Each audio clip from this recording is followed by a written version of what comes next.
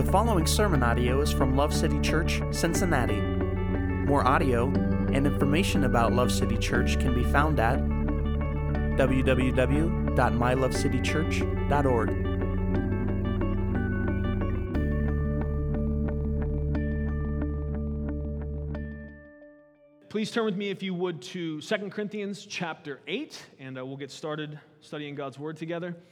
We are continuing this week in our series called Extravagant, Generous Living in Light of the Gospel.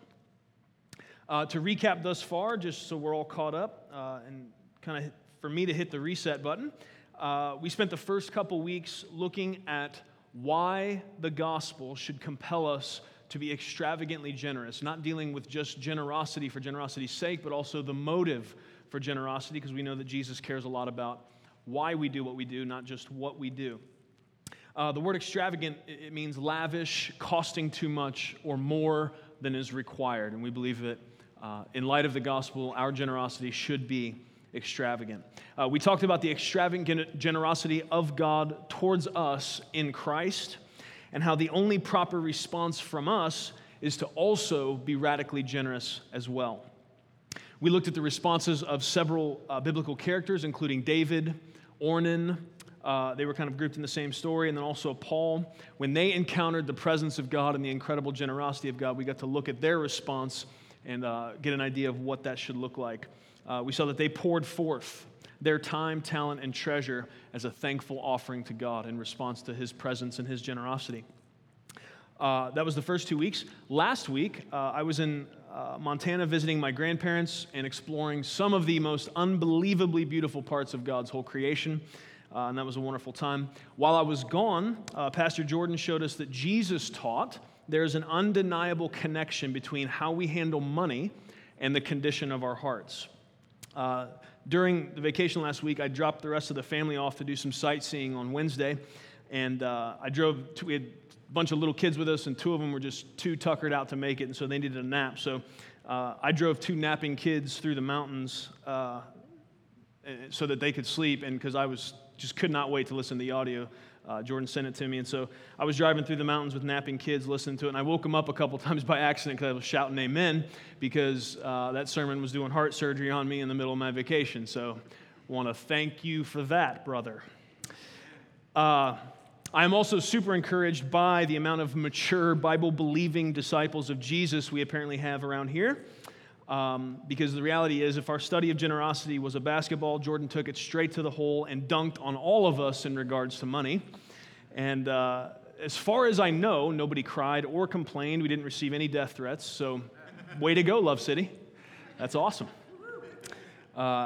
In light of how well that went, and because I feel a call by God to love you by being a source of holy agitation in your life, I'm going to preach on money and the church tonight. Woo! If you're stoked on that, let me hear you say amen. Amen. At least some of you are honest. Okay. It's going to be fun. Did you turn to those verses? You know what happens if I go away for a week. You're in for a long sermon, and I'm going to be all spiced up. So my goal tonight is to only offend half of you. All right. 2 Corinthians 8, are you in verse 1? Is that where we're at? 2 Corinthians 8, verse 1. Let's read this together. We're going to read to verse 9. Now, brethren, we wish to make known to you the grace of God which has been given in the churches of Macedonia, that in a great ordeal of affliction their abundance of joy and their deep poverty overflowed in the wealth of their liberality. For I testify that according to their ability and beyond their ability, they gave of their own accord, begging us with much urging for the favor of participation in the support of the saints. And this, not as we had expected, but they first gave themselves to the Lord and to us by the will of God. So we urge Titus that as he had previously made a beginning, so he would also complete in you this gracious work as well. But just as you abound in everything, in faith and utterance and knowledge, and in all earnestness, and in the love we inspired in you, see that you abound in this gracious work also. I am not speaking this as a command, but as proving through the earnestness of others the sincerity of your love also.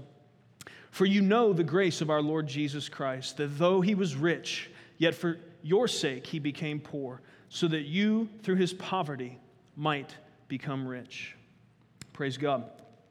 We're going to start back at verse 1, chapter 8, and we'll work through these 9 verses together.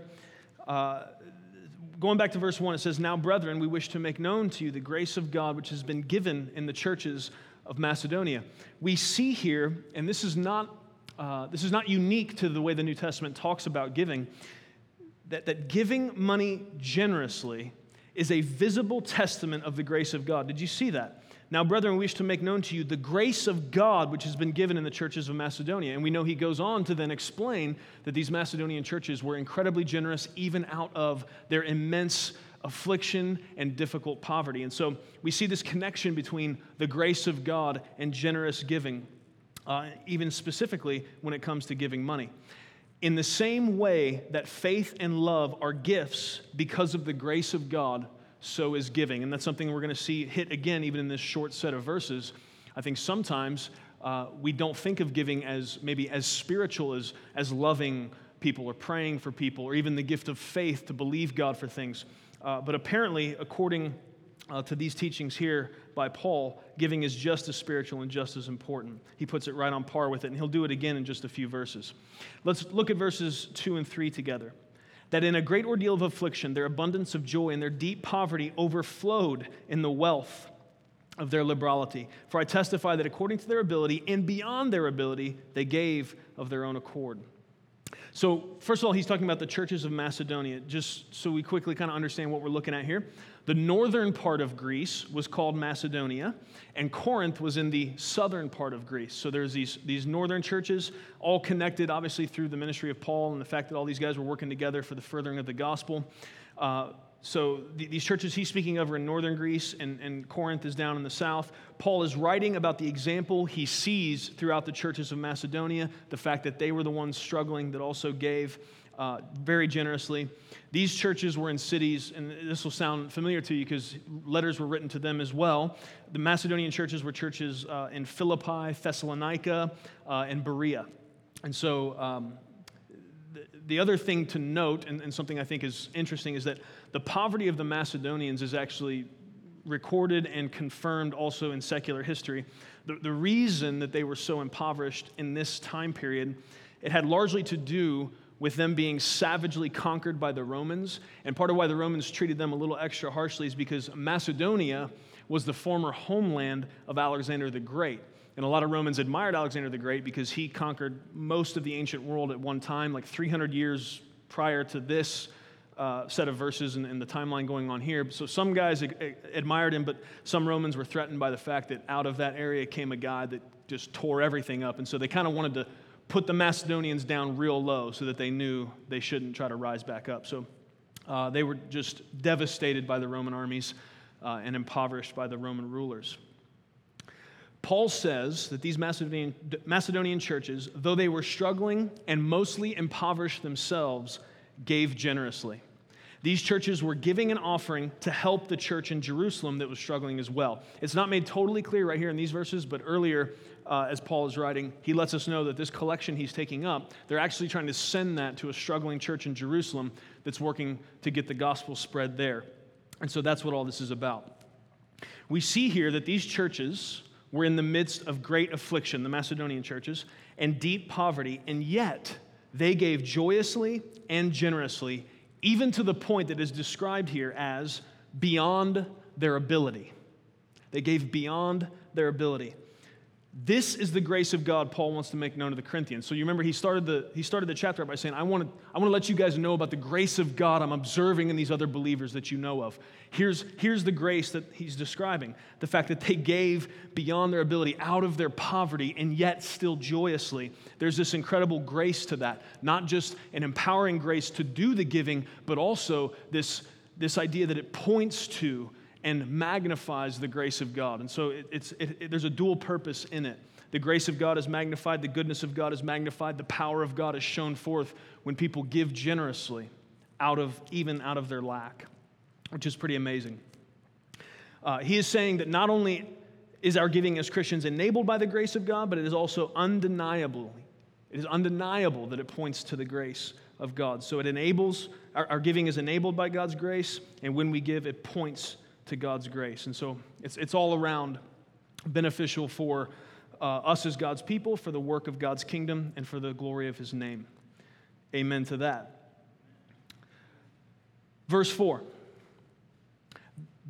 It says, begging us with much urging for the favor of participation in the support of the saints. Whoo! Come on. This, friends, is both amazing and convicting. If you're paying attention to what is really being said here, the Macedonian churches begged for the privilege of giving to support the church in Jerusalem. They begged Paul for the privilege. This flips what has sadly become the common paradigm right on its head. Because the reality is, many church leaders today get put in a position of begging people to give.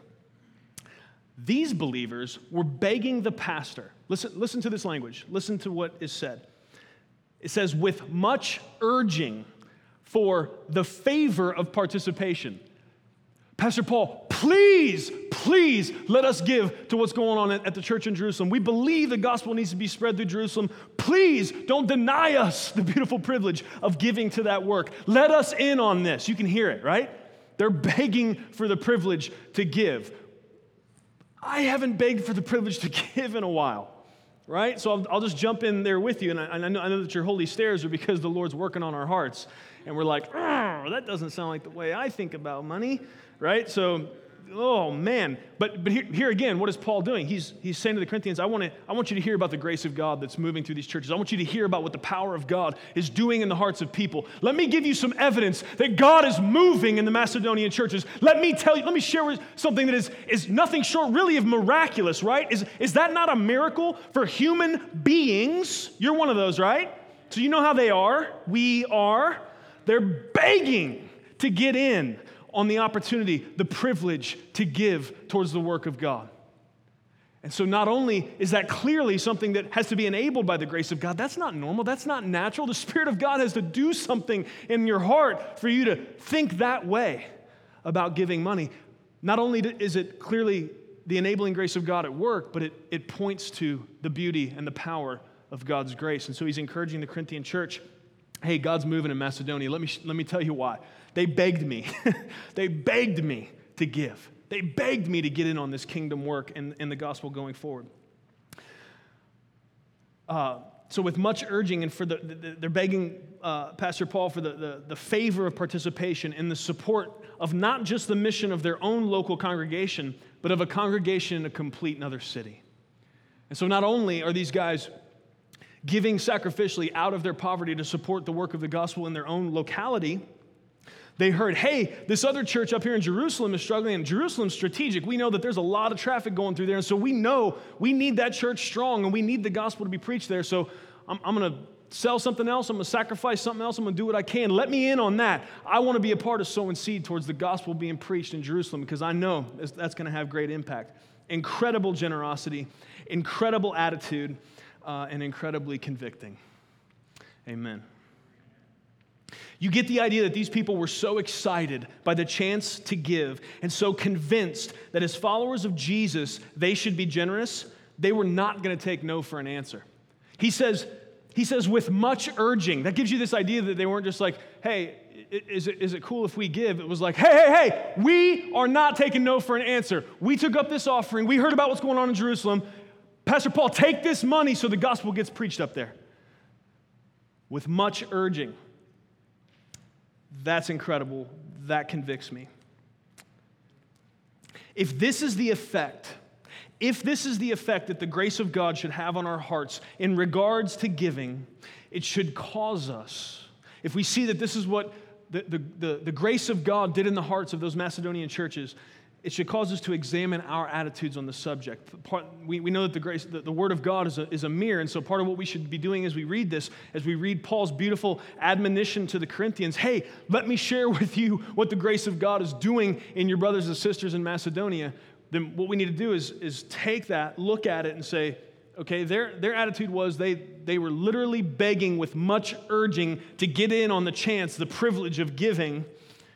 Okay, that's where they're at when the grace of God touched their heart. So how do I feel about when an offering's taken?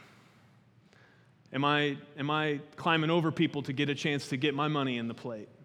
Or am I sinking down in there hoping they don't see me when the plate goes by. I mean, we don't pass a plate, but I needed an analogy, so there you go. It should cause us to examine our attitudes on the subject. Let's just float this question. Let's think about this. It'll be fun. If we took away the offering bucket from up here at the front of the sanctuary on a Sunday, and we didn't mention the opportunity to worship God with our offerings as we do at the end of every service, the question I would have of us is, would we have a riot breakout of people begging with much urging for the opportunity to give? Would there be a bunch of ticked off people like, hold on, I didn't get to give. Hold on, I know, man, that part of the way I worship God is to give of my increase. So hold on, where was the opportunity to do that? Would we have begging? Would we have rioting? Would we have people upset like, hold on, let's figure, can we get a collection plate going? Or would we have people going, whoo, dodge a bullet there? All right. They forgot to take the offering, right? High fives in the hallway. Yes, right? Got a little extra walking around money this week. No, I hope not. I hope somebody would raise their hand and say, hold on, we forgot something. Hold on. I need the opportunity to give, man. The grace of God has touched my heart. Jesus has given me much. I know that everything I have belongs to Him. The very blood in my veins, the air in my lungs. I know that the very life that I'm living right now is only by the grace of God. And so I can't leave from a time of gathering together with His people, singing joyously of His goodness, of studying His word and being changed under the power of His anointing. I can't leave that without giving something. I would hope that we would be upset if there wasn't that opportunity. I would hope that somebody would be begging with much urging, I need to give. I would hope that the same gospel that has changed and transformed their life and taken them from darkness to light, from being a slave to themselves and to the evil one, to now being free to serve God as they were created to do, that there would be a compulsion in them to give so that that work could continue, so that someone else could experience that beautiful freedom. Amen. You may be thinking, well, clearly those people in Macedonia were either brainwashed or ignorant because that's the only reason someone would beg to give money away, right? It's okay, you can be honest. You don't have to say amen or raise your hand on that one, but we'll just assume that perhaps some of us may be thinking, yeah, that's great for the Macedonians, but, who knows what was going on there? Maybe they got a hold of some bad mushrooms or something, and that's what accounts for this situation that Paul's describing. I guess that's possible. However, the reality is verse 5 and 6 gives us the real reason.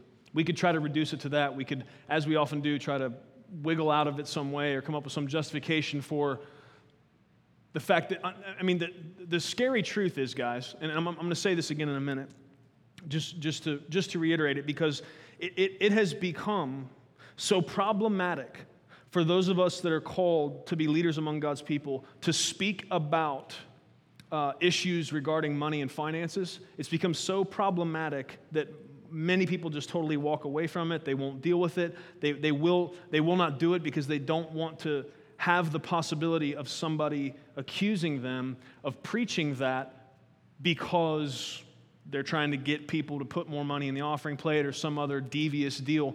The reality is, as I know Pastor Jordan shared with us last week, if Jesus spent roughly 15% of his sermon time talking about money, if the scriptures over and over again, all the apostles and disciples that followed him tend to work the subject into what they're talking about, is that because Jesus has been running a Ponzi scheme for 2,000 years? Or is the other option that maybe there's something legitimate and real to the connection between our heart and what we do with money or don't do with money?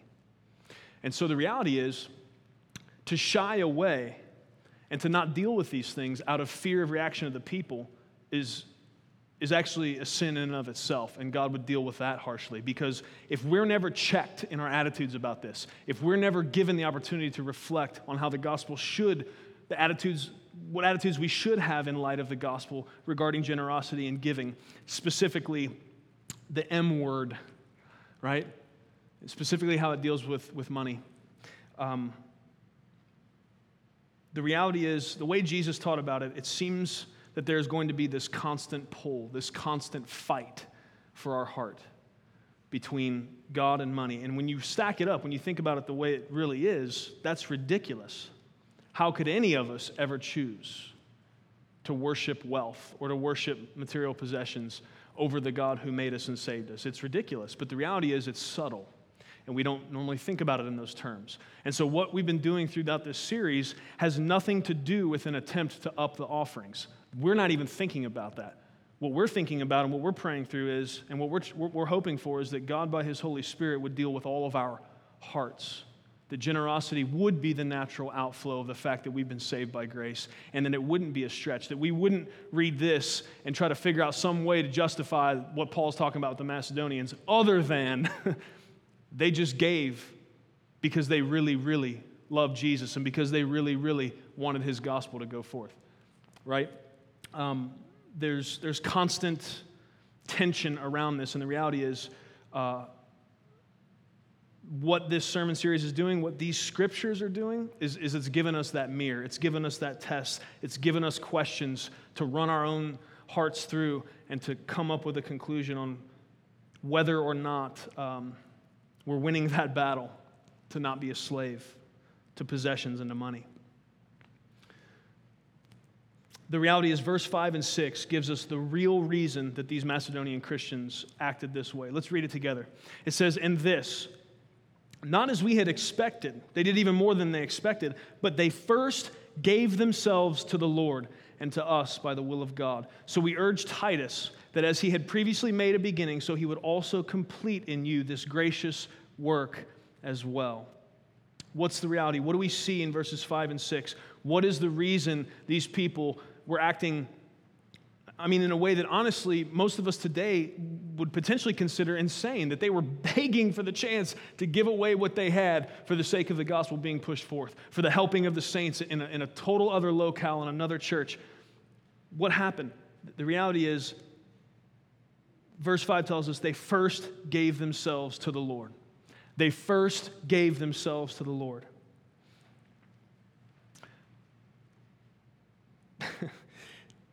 By God's grace, man, we need to understand.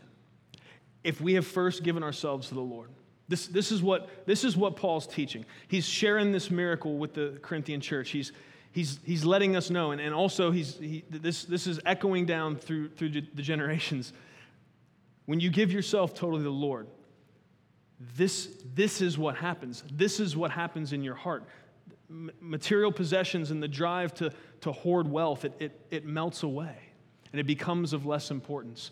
And we begin to start to think about finances in a totally different way. We start to budget around giving instead of hoping maybe there's a little bit left at the end to give. The priority paradigm shifts, and we start to really, really care about understanding that everything that passes through our hands is a gift from God, and we should really be imploring Him and finding out from Him how it is He would want us to disperse those resources. And so the truth is, they were acting this crazy, begging somebody to take their money so that they could be a part of giving to the work of the gospel, because they had first given themselves to the Lord.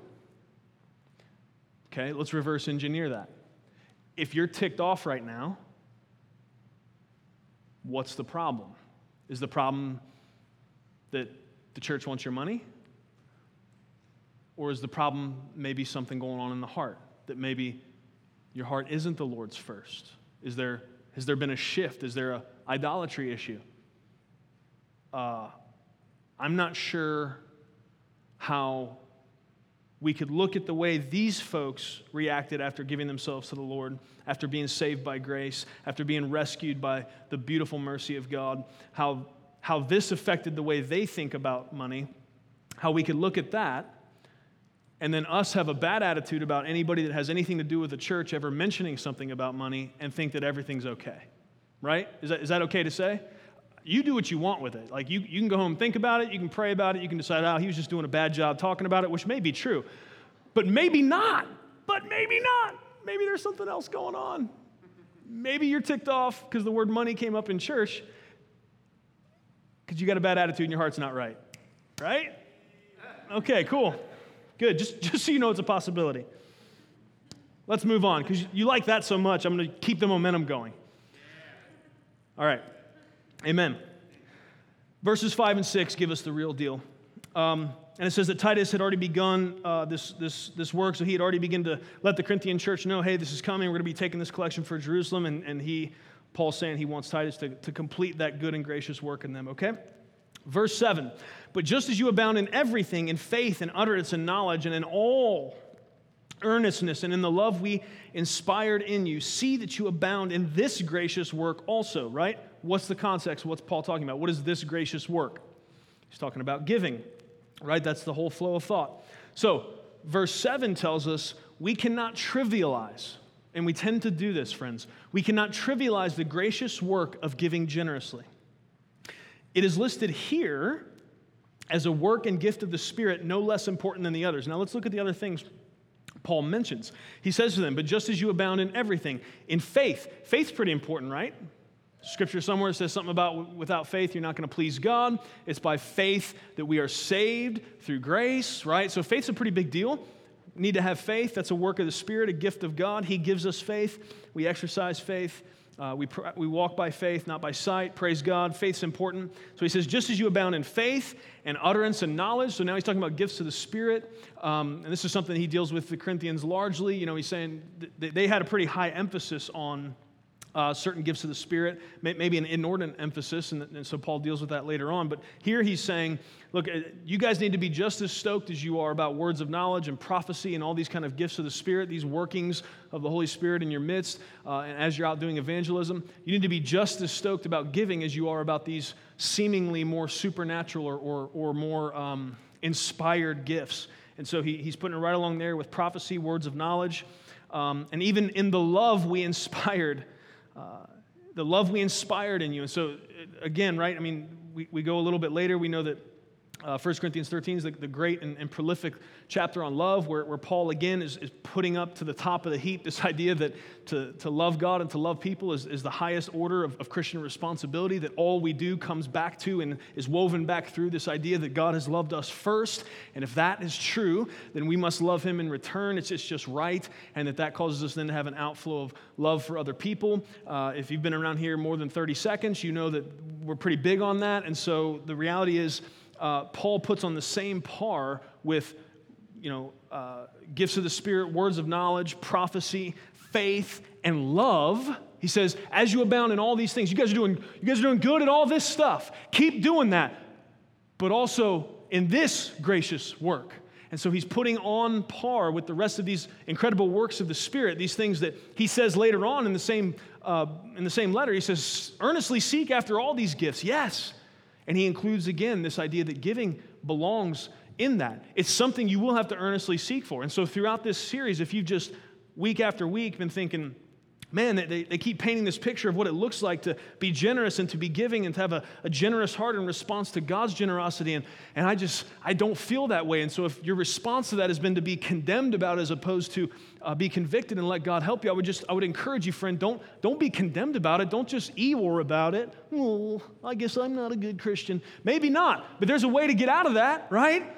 Paul said we can earnestly seek after these better gifts. We can ask God by faith. If you're seeing the way the Macedonians begged to be a part of giving, begged to send something even out of their poverty to the furthering of God's work. If you don't have that spark in you, if you don't have that desire to give, you're doing what you should be doing. You're holding this Word of God up as a mirror, and you're realizing something's not lining up. If I've experienced the grace of God, then there should be this automatic outflow of generosity. If I'm being molded and shaped and changed to be more like the image of Christ, then I'm gonna be a giver. I see that that's there. I understand that's what the Scriptures are saying, but it's not the reality for me. What do I do? Pray. Ask God to help you. He'll grow you in that. Ask God to give you opportunities to give. Ask God to be with you in those moments when there's that tension and that pull and that inner fight going on, where there's an opportunity to give, but man, there's also there's a new movie coming out, and I really need the money for those tickets, right? Or whatever the deal is, whatever your deal is. Ask God for help. Seek after these gifts. Ask God to help you. And He will. And He will. Don't just settle into, well, I'm terrible, so I guess that's the way it is. Or, please don't sit there and justify yourself or try to run to the Greek and come up with some other understanding, because I promise you, we've done the Greek work, okay? If you've been saved by grace, you should be generous. You can't Greek your way out of that, okay? I'm sorry. It'd be fun. If you want to try, go ahead. It'd be great. Let's have the conversation, but those are always fun. Well, Pastor Vince, I was looking at the Greek. Where are you now? Let's sit down. I'll brew some coffee. This will be good. Amen. Oh, praise God. So really, verse 7 is telling us we cannot trivialize the gracious work of giving generously. We can't trivialize it. It is listed here as a work and a gift of the Spirit, and it's no less important than any of the other works and gifts of the Spirit. And it takes, let's be honest, that's why I don't want you to be discouraged if this is not real natural for you, because I need you to hear me say this. It's not natural for anybody. Now, do some people have a more generous disposition than others? Yes. Are some people more Scrooge-like naturally? Yes. But it is not natural for any of us to beg for the opportunity to give of our wealth for the preaching of the gospel. It takes a work of the Spirit. So it's not going to be something any of us are just going to do just because we decide to. All of us are going to need the help of God's Holy Spirit to live in this way. And because that's true, remember, this is good, because anything that requires the work of the Spirit in our lives, anything that requires the faith of God, the grace of God, that's what he's saying here. All of this is by grace. All of this points to God's grace. The beauty is, then when we do live in that beautiful generosity, when we do beg to give, when we are super stoked and it's real, when we have an opportunity to be generous and we are generous, we don't start walking around with our chest puffed out a little farther and our nose up a little higher, right? We are instantly compelled to point to the fact that this generosity is not because of me. It's not because I'm a great person. The reality is, if it was just me, I'd probably give nothing, right? It comes down to the fact that Jesus is changing our hearts. It comes down to the fact that grace is at work in us. It comes down to the fact that we are being molded and shaped by the Spirit of God more and more to look like Jesus. And Jesus gave everything. Amen. So let's not trivialize giving. I think we do that often, and it's not to our benefit. Verse 8, this is good. He says, I'm not speaking this as a command, but as proving through the earnestness of others the sincerity of your love also. Very key. He says this is not a command. This is part of, along with other scriptures that talk about the fact that we should give generously, not under compulsion, right? It shouldn't be. That's why for us, a sermon series on generosity has not consisted of 4 or 5 weeks of just twisting your arm and trying to guilt and shame you into giving on some, natural, outside of the gospel, not pointing to Jesus and the fact that he gave first. I've heard a lot of teaching on giving, and unfortunately a lot of it is manipulative. A lot of it appeals to emotion. We're not doing that. We're not going to try to pull your arm, because ultimately this has nothing to do with the numbers of what comes in the offerings. This has everything to do with the motives of our hearts, and it has everything to do with is the grace of God evident in our lives in this area? Is extravagant generosity something that marks us as a people? And should it be? Right? And so that's what we're trying to do. That's what we're taking ourselves through. And so this is why here at Love City we don't drill down hard on the idea of a tithe. Some of you don't like that. I know that. Some of you have been taught for a long time that you really wish I was in Malachi right now. I know that, okay? I get it, and I know you're upset, right? But there's a reason, because, and just please hear me if that's you. If you're like, why don't you just tell these people to tithe, because all the ones that aren't tithing are heathens and they're going to hell. Malachi says so, right? If that's you, just listen to me for a second. I love you. Just give me a second. Is it not true that it would be tragic? It is tragic if our giving was reduced to a legalistic or mechanical handing over of 10% of our income. With all that we've seen, with all that we've discussed, the fact that generosity should be in light of the gospel, that it should be a response to the incredible giving heart of God, reflected most beautifully in the sacrifice of Christ. Would it not be tragic if we just got people conditioned to mechanically hand over 10% of their income. And it didn't become this, it became not that instead of this worshipful act and this loving response that flows out of more than just some type of legalistic duty. That's why we don't harp on the tithe. We believe that the Bible teaches that in light of, now you're going to get happy. You folks are going to like this part, okay? We believe the Bible teaches that in light of the gospel, we should give regularly and sacrificially, which for many of us means 10% is the floor and not the ceiling to our giving, okay? The Bible teaches over and over that we should give.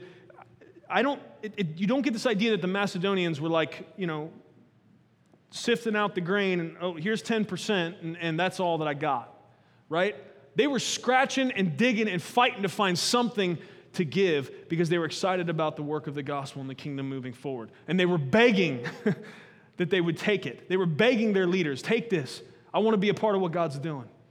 It says there was much, what's the language? Begging us with much urging, that's it, with much urging. It doesn't seem like they were over there with their Hebrew calculators, well, less than 10%, all right, we're done. And it's tragic when we get that way, when we turn it into this legalistic system, right? I love all the accountants in here. I'm not making fun of you. That was my Hebrew accountant voice. I'm sorry. Okay. We need you, okay, because there's people like me in the world, all right? Praise God. Love the accountants. But it's not a command. And so, and the reality is if what the Bible teaches us is the gospel should cause us to have this type of gracious generosity. We talked about, if you just flip one more chapter over, in chapter 9, it says that we've been made rich so that we can be generous on every occasion, right? When you really drill down on the tithe, it gets people locked into this mechanical kind of legalistic, just put my tithe in and that's the deal. The reality is, the Bible says that we should have this disposition of generosity, right? That all the time our hearts should be compelled and bent towards giving, not keeping, right? Of helping, not hoarding. And so that's what we want to submit before you, and we're praying and we're asking God to help all of us that by His Spirit we would live that way. That would be our experience, and that would be it wouldn't be this constant struggle for us. That the grace of God would make it for us. The beautiful thing about what is said here about these Macedonian Christians, not only did they beg with much urging that they could give of their increase for the preaching of the gospel, not only did they beg with much urging, it says they did it joyously. I know this sounds crazy, but it's why I'm appealing to God's grace, and it's why I'm telling you we're going to need His help. I'm just saying what Paul's doing here literally is he's setting the bar. He's saying, hey guys, here's what the miracle of grace in the hearts of people does in regards to money. Here's the way it makes you act. It makes you act like a crazy person, but it's awesome. It makes you give like a crazy person, but it's awesome. And so we believe that regularly and sacrificially would be the parameters the Bible gives us for giving. Now, some of you may have caught what I said, and you might be like, hold on a minute. Are you saying that we should give more than 10% of our income to furthering the work of God's kingdom? Is that actually coming out of your mouth there, bud? I'm saying many of us should. And verse 9 tells us why. I'm saying many of us should, and verse 9 tells us why. Let's look at it together. For you know the grace of our Lord Jesus Christ, that though He was rich, yet for your sake He became poor, so that you, through His poverty, might become rich. Why is it that the Macedonian Christians were giving like they were out of their mind? Why is it that they were begging with much urging to give towards the furthering of God's kingdom? Why is it that it is called a grace and a gift no different than the very love we should share because of what God has given us through Christ? Why is giving put on that par? And why is it that I would be so bold as to say that some of us should treat the idea of a tithe as a floor to our giving and not the ceiling?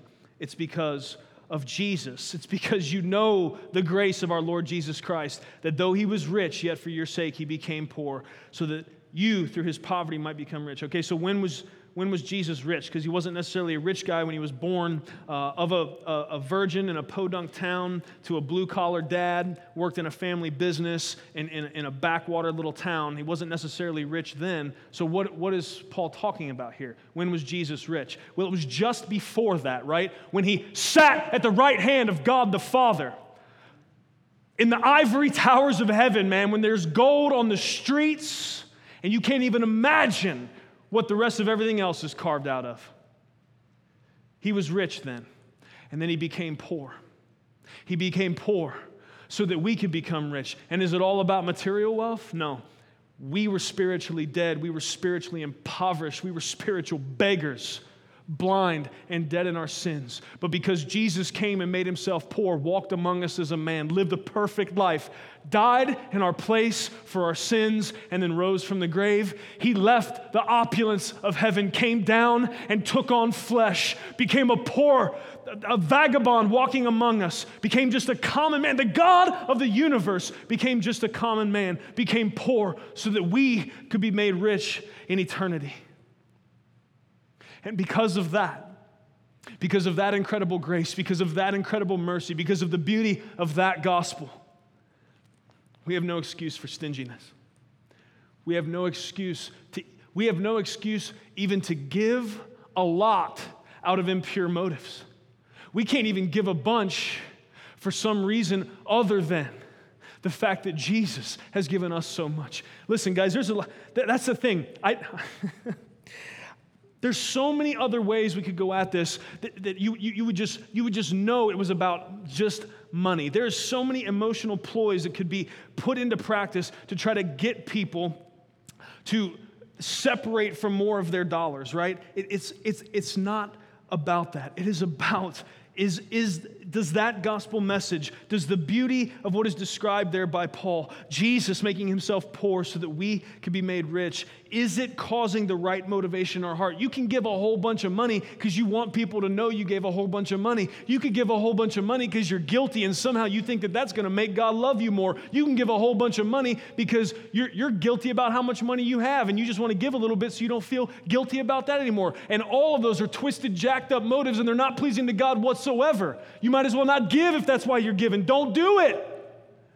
But if you're going to give because you are completely overcome and overwhelmed by the love of God and by the beauty of what Jesus has done in his perfect sacrifice, if you're going to give because you have decided that the very best possible thing you can do with absolutely any of the resources that would come into your hands is to push it back forward for the furthering of the truth of the gospel out into this dark and wretched world, if you're giving because your motivation is, I've been loved so purely and fully by Christ that this material stuff doesn't matter to me, and I know if I give it, he'll give me more. If those are your motives, then do it. Go big and see God bless it and see God be glorified by it. May the grace of God be magnified in your giving. But if your motive is anything other than that, don't do it. Don't give it here and don't give it anywhere else because it's not going to do any good for you or anyone else. Amen. I thought you'd like that part better.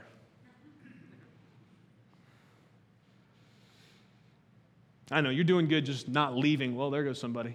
I'm just kidding. I know him well enough I can mess with him. Amen. All right. Praise God. What verse 9 tells us, in a nutshell, I'm going to paraphrase it another way. Verse 9 tells us that Jesus gave until it hurt a lot. And so we should give until it hurts at least a little. And that's why I'm telling you, for some of us, the tithe doesn't cut it. Because for some of us, we could give 10% of our income and never feel it. For some of us, we can give 10% of our income and it doesn't make a dent whatsoever. For some of us, that's just kind of cream off the top. And the reality is, the compulsion of the grace of God, the thing that should stir in us and motivate us, if the reason we give is because of the reason God gave in Christ, if that's our example and that's what we're following, Jesus gave till it hurt a whole lot. And so how do I know when I'm giving enough? It's going to hurt a little. It should hurt a little. It should affect something. There should be sacrifice involved. There should have to be modification to the way we do something because we're giving that much. We should plan to give. We should pray for promotions, not so that I can get something newer and shinier, but because I want the opportunity to propel the gospel forward more, right? I want all of you to make a ton of money, but not so you can all be rolling on 20s. It's 24s now, right? 20s aren't even cool anymore. I got to keep up with this stuff. I haven't watched a rap video in a long time, I'm going to be honest. So is it 24s now? 26s? What are we up to? 30s? I don't know. I have no idea. Anyways, not so that you can have huge rims, not so that you can have a huge house or bigger closets in the house.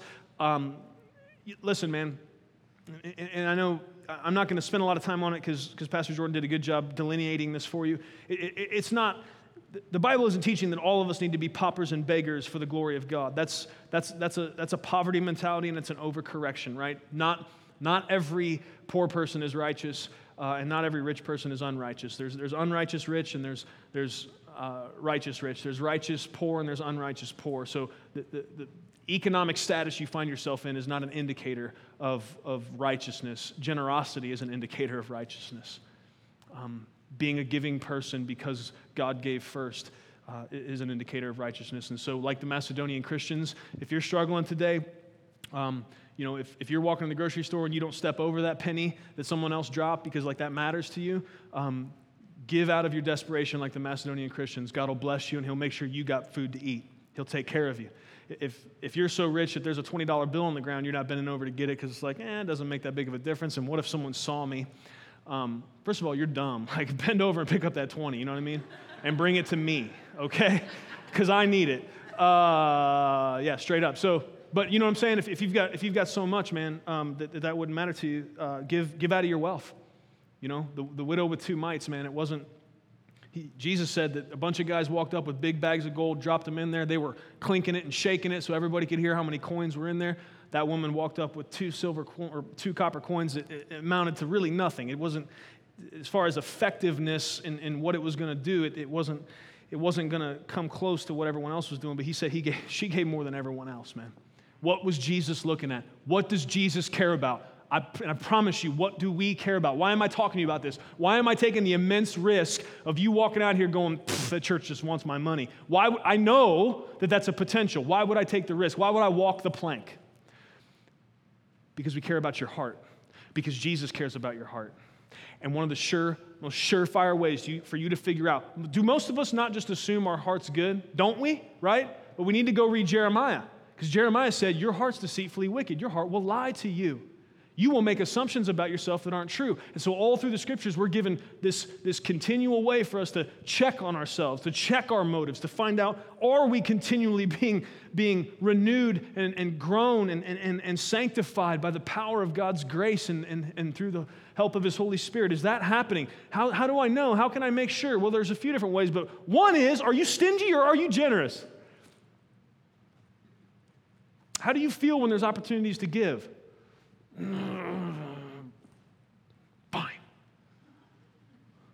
Or is it like, here's some, and hold on, wait for a minute because I got more. Let me go get more.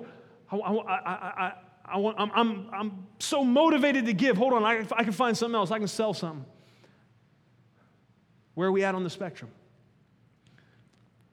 Praise God that He's patient with us as we move along. Jesus gave till it hurt a lot.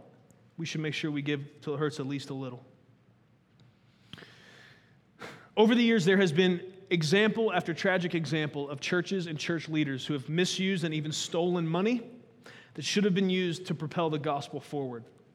This is deplorable and inexcusable. But it does not excuse us from giving sacrificially to the local church, just as the Macedonian believers did. There are many parachurch and nonprofit organizations that are also doing excellent and impactful work for the kingdom, and those also are worthy of our financial support. One that comes to my mind immediately, some of you will be familiar with it, is RZIM. That's Ravi Zacharias International Ministries. I don't know of anybody else in our time that is having more impact as an apologist for the kingdom of God than Ravi Zacharias. If you don't listen to his stuff, I would commit it to you. And I think it'll be helpful for you. The guy's a solid brother. I've never heard one person question his integrity, anything he's ever done with money, and it's kind of clear because God has blessed what they're doing. They're in college campuses all the time, doing Q&A forums, packed houses. God has really blessed their ministry. I think he's a modern-day C.S. Lewis and may even overshadow him as far as kingdom impact. He's a brother that I really appreciate. And I brought him up as well because I really also appreciate his perspective, because when you listen to his podcast, it takes money for them to train and pay apologists, to fly people to these universities. Most of the time, they're footing the bill for doing these evangelistic outreaches and stuff. And so every single time on his podcast when he asks for support, he says this phrase. I've heard it every single time, without fail. He says, your first responsibility is to your local church. And I've listened to a lot of podcasts from organizations that are not churches that don't say that. I think that's a real high integrity move on his part, but I want to explore together for just a moment, just take a minute. Why would Ravi say that? Why does he say your first responsibility is to your local church? Where does that conviction come from? Is that a conviction we should share? I want to read you some scriptures out of 1 Timothy, okay? I'm not going to tell you exactly where they're at. They're in 1 Timothy because I don't want you to try to turn there. Just listen to these scriptures, okay?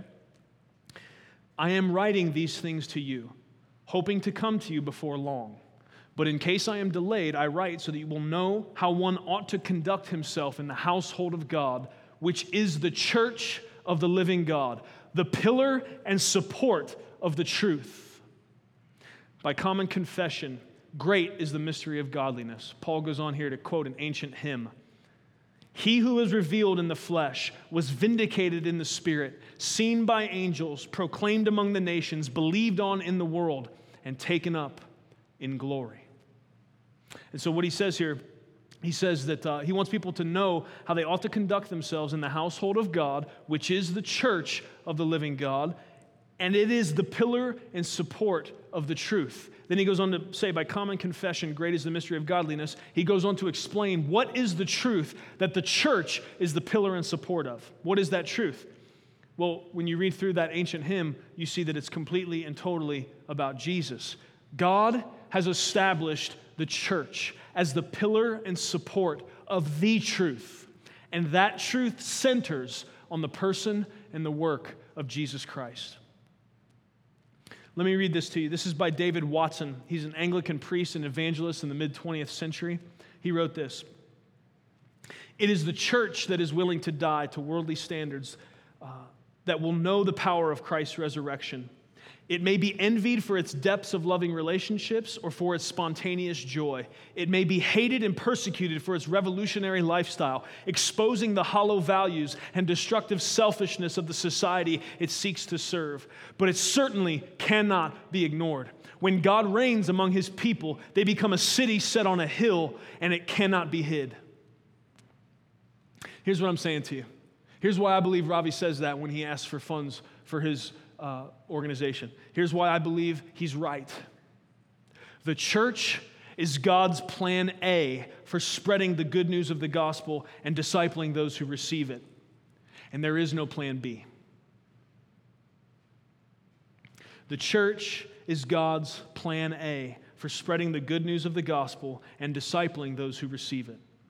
And there is no plan B. Amen. Some of you understand what I'm talking about. Some of you agree with that. Some of you might be saying now, I knew if I waited long enough, it would come out. I knew this series was about the church wanting my money.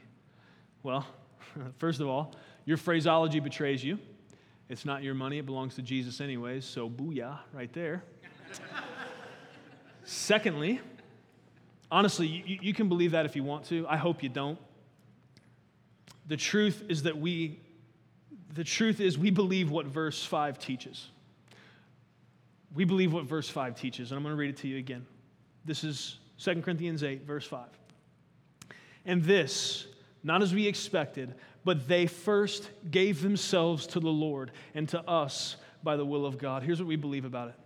Here's why we're taking the great risk of talking about generosity in light of the gospel, about even specifically going so far as to be brazen and bold and address the idea of money. And then not to be Outdone by my dear friend over here, I'm ratcheting it up one step further, and I'm talking about money and the church.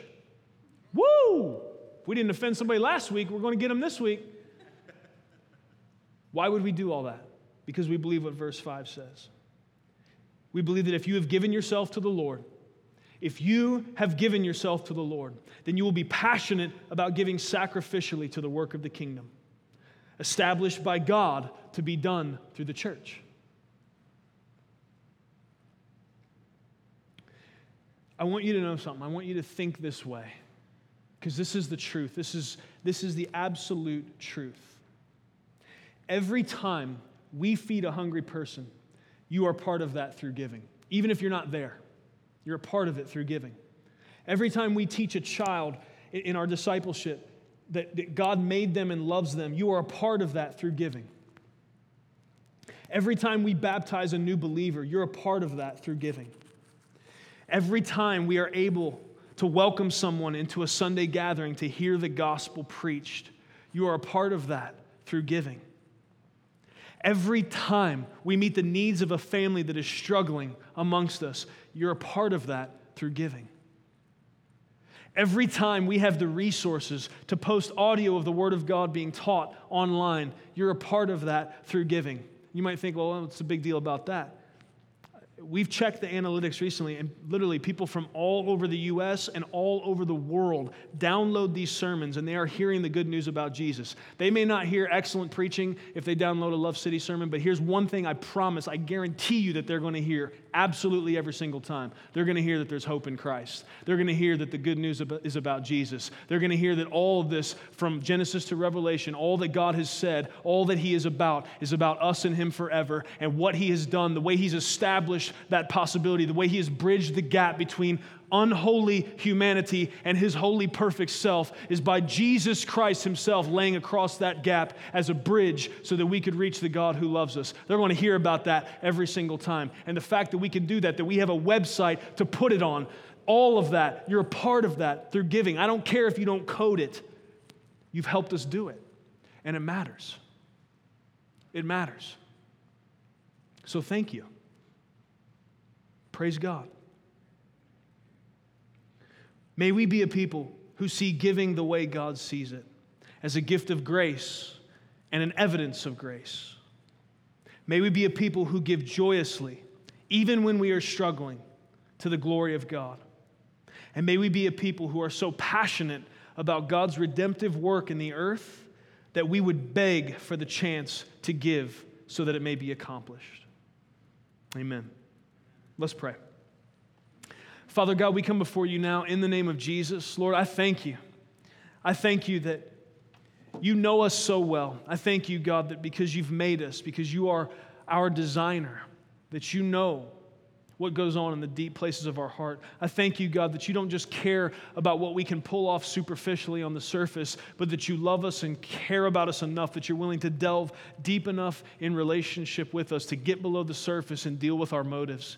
Thank you, God, that you continually call us not just to do the right things, but to do the right things for the right reasons. God, I ask that our giving as a people, that it would be motivated by your grace. That as we consider how good you've been to us, when we consider how much mercy you've extended to us, when we consider how generous you've been in rescuing us from darkness and bringing us into your glorious light, in setting us free from slavery to sin and death, and giving us the opportunity to serve you like we were made to.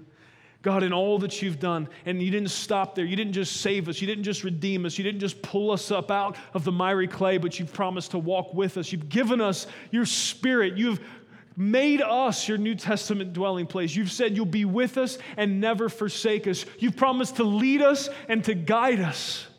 You've promised to give us wisdom when we ask for it. You've promised to provide for our needs. You've promised to always forgive us when we come and confess sin. You've promised, God, to hear our prayers when we bring them to you. You've invited us, like your children, to come as sons and daughters into the throne room of the God of the universe and to bring our needs to you. God, you've gone so far above and beyond what we could ever ask or imagine. And Lord, may we constantly and forever be so enraptured by your grace and so enraptured by your generosity that it would not be a struggle for us to give, whether we're meeting a need that encounters us somewhere else, or if it is us giving directly to the work of spreading your gospel and growing your kingdom by giving to the church, Lord, no matter what way it is that we're giving, may it always be a joyous occasion for us. May it not be a struggle. May it not be something we have to fight to do. May there not be this internal battle going on, but may we be able to freely and joyously and excitedly and passionately give.